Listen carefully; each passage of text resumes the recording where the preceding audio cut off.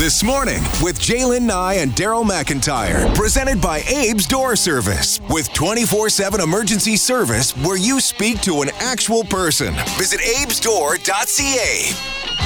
AI, artificial intelligence. Boy, we've been talking a lot about that over the past year, and all sorts of different organizations are using it now and finding different ways to use it. And the Kids Help Phone is one of those organizations. It's saying it's turning to AI to help respond to what it calls the enormous need as more and more young people reach out for mental health help and support. And here's the key to this is because it talks about this AI being able to recognize words and speech patterns from young people, and that, kids who reach out through the help phone, and that would then help counselors zero in on what they need, tailor the support, etc. So the big concern is, if a kid calls this line, are they getting AI or are they getting a human being to help them out? So let's dive into what the intent is for the AI and exactly how it should help kids once we've put it in gear. Darren Mastropalo is Vice President of Innovation and Data for Kids Help Phone, joining us this morning.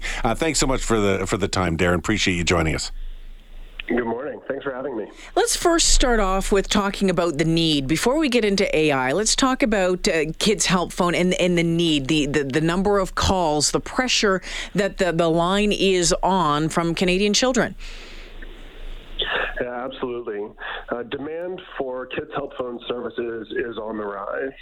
Over the past few years, our annual volume has more than doubled. And so since the beginning of the pandemic at the start of 2020, we've helped young people more than 15 million times. Wow.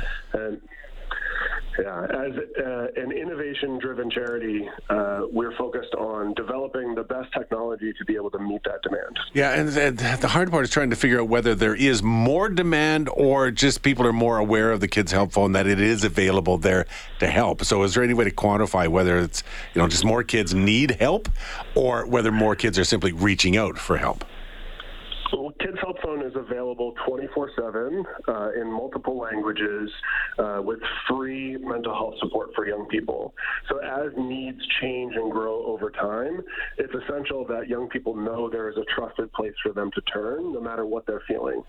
So Kids Help Phone services are for any problem, big or small. And so when things happen like a global pandemic that takes them out of their normal routine and has them at home, maybe away from some of their support systems, they're able to reach out to e-mental health services like Kids Help Phone to support them as their needs might grow and change over time. So, Darren, regardless of whether it's, a combination of things, whatever, the Kids Help Phone is under pressure. And so it's looking at new ways of doing things. So how will AI help ease some of that pressure?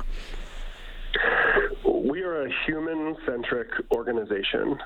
So Kids Help Phone's adoption of AI and our evaluation of the use of it is to enhance a human-to-human service delivery. We see the potential of artificial intelligence more as a powerful assistant for our frontline staff, not as a replacement for their clinical expertise. But how does it work then? I mean, when a kid calls, are they going to get a computer voice or are they going to get a human? They're going to reach a human. Our human-to-human services are essential to the core of Kids Help Phone. And so when we evaluate AI, it is to make our counselors' workflow easier. So young people reach out to our counselors every day experiencing thoughts of suicide, depression, anxiety. Maybe they're being bullied at home or online, or they're being bullied at school or online, or they're having troubles at home. And our professional counselors use their clinical expertise to respond to that wide range of issues. You can imagine the pressure that they're under, and it's a challenging job that requires attention to detail. So anything that we can do to develop technology that makes their workflow easier, that's what we're after. And so with the AI recognizing keywords and speech patterns, essentially as a human is talking to another human, as the counselor is talking to the child who's called, would the AI then listen in, look for those keywords and speech patterns, and then provide more access to the counselor of different resources? Hey, this might be something that we need to use, or that kind of was that how it would be used? That's exactly right. So you can think of the AI kind of running alongside a counselor's workflow and providing useful tips or surfacing content or referrals so that counselors have that at their fingertips so they can focus on their clinical service delivery. What about confidentiality and privacy on this with the use of AI? What protections are in place there? It's a great question. Maintaining the trust that we have built over the last 30 plus years with young people is essential to Kids Help Phone scaling our services and ensuring that young people know that we are a trusted place to reach out for support. So we uphold the strictest standards for privacy and data security to protect their data and protect young people who are reaching out to us.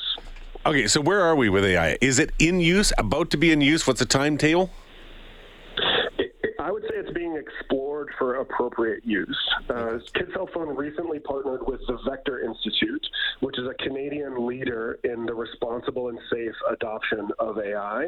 And together, our partnership is focused on evaluating the most useful ways, the safest ways, the most responsible ways to introduce artificial intelligence to mental health support so that we can scale our services and that our frontline staff have access to the best technology. Darren, thank you so much for joining us this morning and updating us on the work that is being done and the involvement of AI technology. Sure appreciate it. And thanks to your team for all the great work that you're doing helping kids right across this country.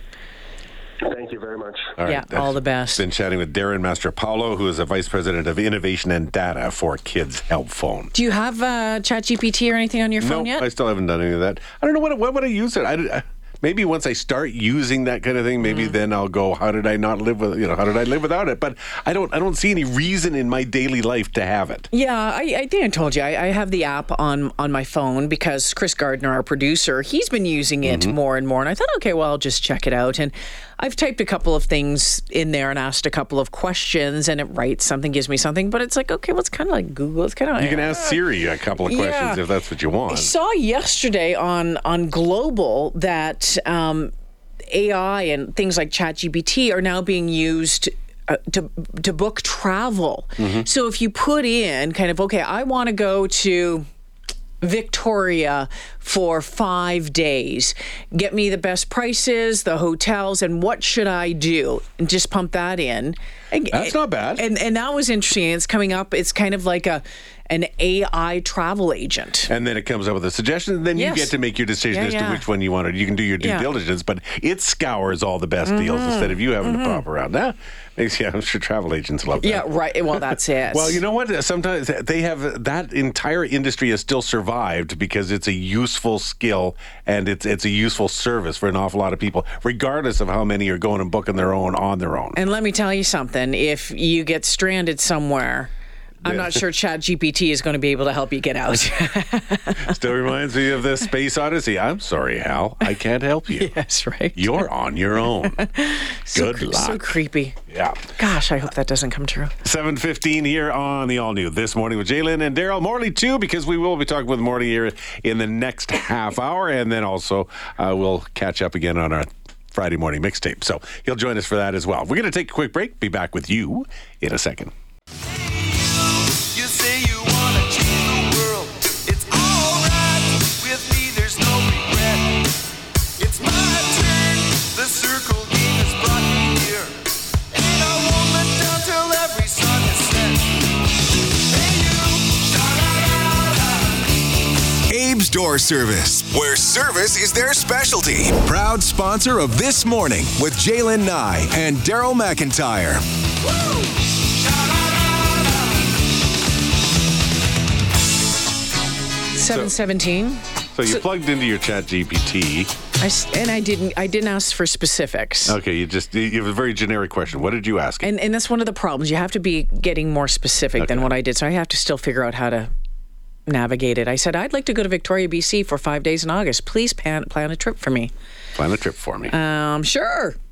Here's a 5-day trip for you in August. And day 1, day 2, day 3, and it's all and it's good neat guidelines. Yeah, I it's suppose. Easy that I can remember when we used to go buy the books, the Fromm's tour guide, of whatever it was, and have to scour through it. But this outlines kind of the highlights of Victoria. Sure, it scoured the City of Victoria webpage and went up to the attractions page. Yes. And But still, it's right here. It's not bad. In 10 seconds. It's not bad. Yeah. And like you said, you figure out how to be more specific. Right? You know, somebody on AM/FM on the text line goes, getting ChatGPT to do your travel for you is great until your trip to Paris turns out to be Paris, Texas. Well, it's up to you to be specific enough, not to end up in Paris, Texas instead of Paris, I'm going to ask. I'm going to say plan a trip to New Orleans. I'll be interested to see what they say on that one. Oh, there you go, because you know I do. She loves your New Orleans. Yes. Oh, if you haven't heard. Right? Over and over and over again. Last weekend, the big movie that came out was Indiana Jones and the Dial of Destiny, which you saw. And it was good. And you enjoyed it. I did. It's not really blowing up the box office like they'd hoped, but whatever. Maybe it'll live on, and worldwide proceeds, it'll do okay. So I had the biggest smile on my face when that music started. Well, talk about going back to your youth and the memories that kick in. So you had that one. That's considered a blockbuster, I would think, from the last weekend. I think it's next weekend that the Mission Impossible movie comes out. Is that right? It's soon, anyway. The Tom Cruise Mission Impossible one, the latest. 2 nights ago, they had a special on showing Tom Cruise doing the stunts because he does so many, like the stunt of him driving the motorcycle off the I've been off seeing the mountaintop. For, I think, my 2 goodness! Years. Oh, it's pretty wild. The guy's he does it. He does stunts. Yes. One of the more famous ones was literally hanging on the outside of a plane. Yeah. He had a strap on himself, but that's really him hanging off the outside of the plane as it's very flying. Cool. On. It's very cool. So that one's coming up. In between, I don't know that we're talking blockbusters here, but there are a couple of new movies that are out this weekend. Couch Potatoes gets us set up for it. I'm Brett McGarry from the Couch Potatoes. New in theaters this week, the raunchy comedy Joyride. If you do not know where you come from, how do you know who you are? You're basically white. That's true. Name every character on Succession. Logan, Kendall, Shiv, Rome. Oh, you got me. Joyride stars a predominantly Asian cast and centers around a woman who was adopted by white parents as a child, but wants to know her family history. So she and her friends head to China, and comic insanity ensues. It looks hilarious and is getting terrific reviews. I should never come to China. People are always thinking I have this perfect life, but I don't belong anywhere. If you do not know where you come from, how do you know who you are? Let's find your birth mother. Will you guys come with me? Also new in theaters, a scary one, Insidious, The Red Door. All this time I thought we closed the door, but they've been waiting for us. I'm gonna need you to remain still. Hello? Hello? This is the 5th Insidious movie since 2011 and brings back the original cast, including Patrick Wilson, who was in the first 2, for the final chapter of the Lambert family's terrifying saga to find out what continues to lurk behind the red door.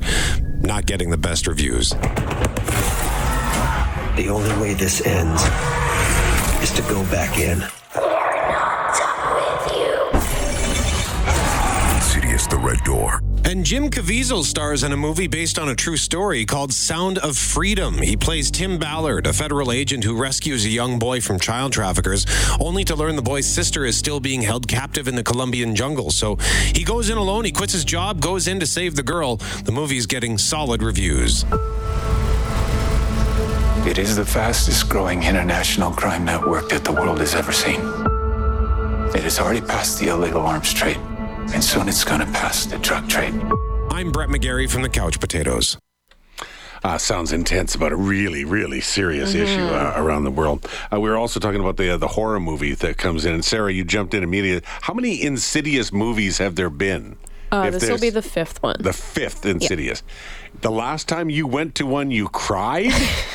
What? No, the first time I ever watched one, I cried. Oh. Why? Why do you go then? Because they're so good. So did you cry because it was sad I was terrified. or because it scared you? No, I was terrified. Like, I was screaming and crying and, like... Hysterical. Johnny will tell you, I slept with the lights on. For, like, a week and a half. How is that fun? It was so much fun. Some people love it, right? I don't know. That's the only scary movie that I've watched where I've been genuinely, like, terrified. Honestly, it was so good. I interviewed someone about a year or two ago talking about people's love for horror movies, and there are like Sarah absolutely loves it, and then there's some folks like me and you like, no, thank you, not ever. It's something about like the adrenaline for me. I think that's it. Like the fear causes like an adrenaline thing, and you just get so excited. It's fun. Oh, you know you're alive if you're terrified. Well, and if you're watching in a big group and everyone around you is screaming and you're laughing, like it's a good time. Oh, see, you talking about it gives me heart palpitations. Like it's triggering my anxiety. Just you talking about, just the thought of it. Yeah, it's wild. I think the issue with that one was like the one that I watched was that there was like a creepy kid, and something about creepy kids just gets to me. It hits too close to home. I don't know, maybe. Oh. That was a maniacal I think she laugh. just gave you a thumbs up. Yeah, it's a skinny thumb. Oh, well, it's not the first time. Let's take a pause here.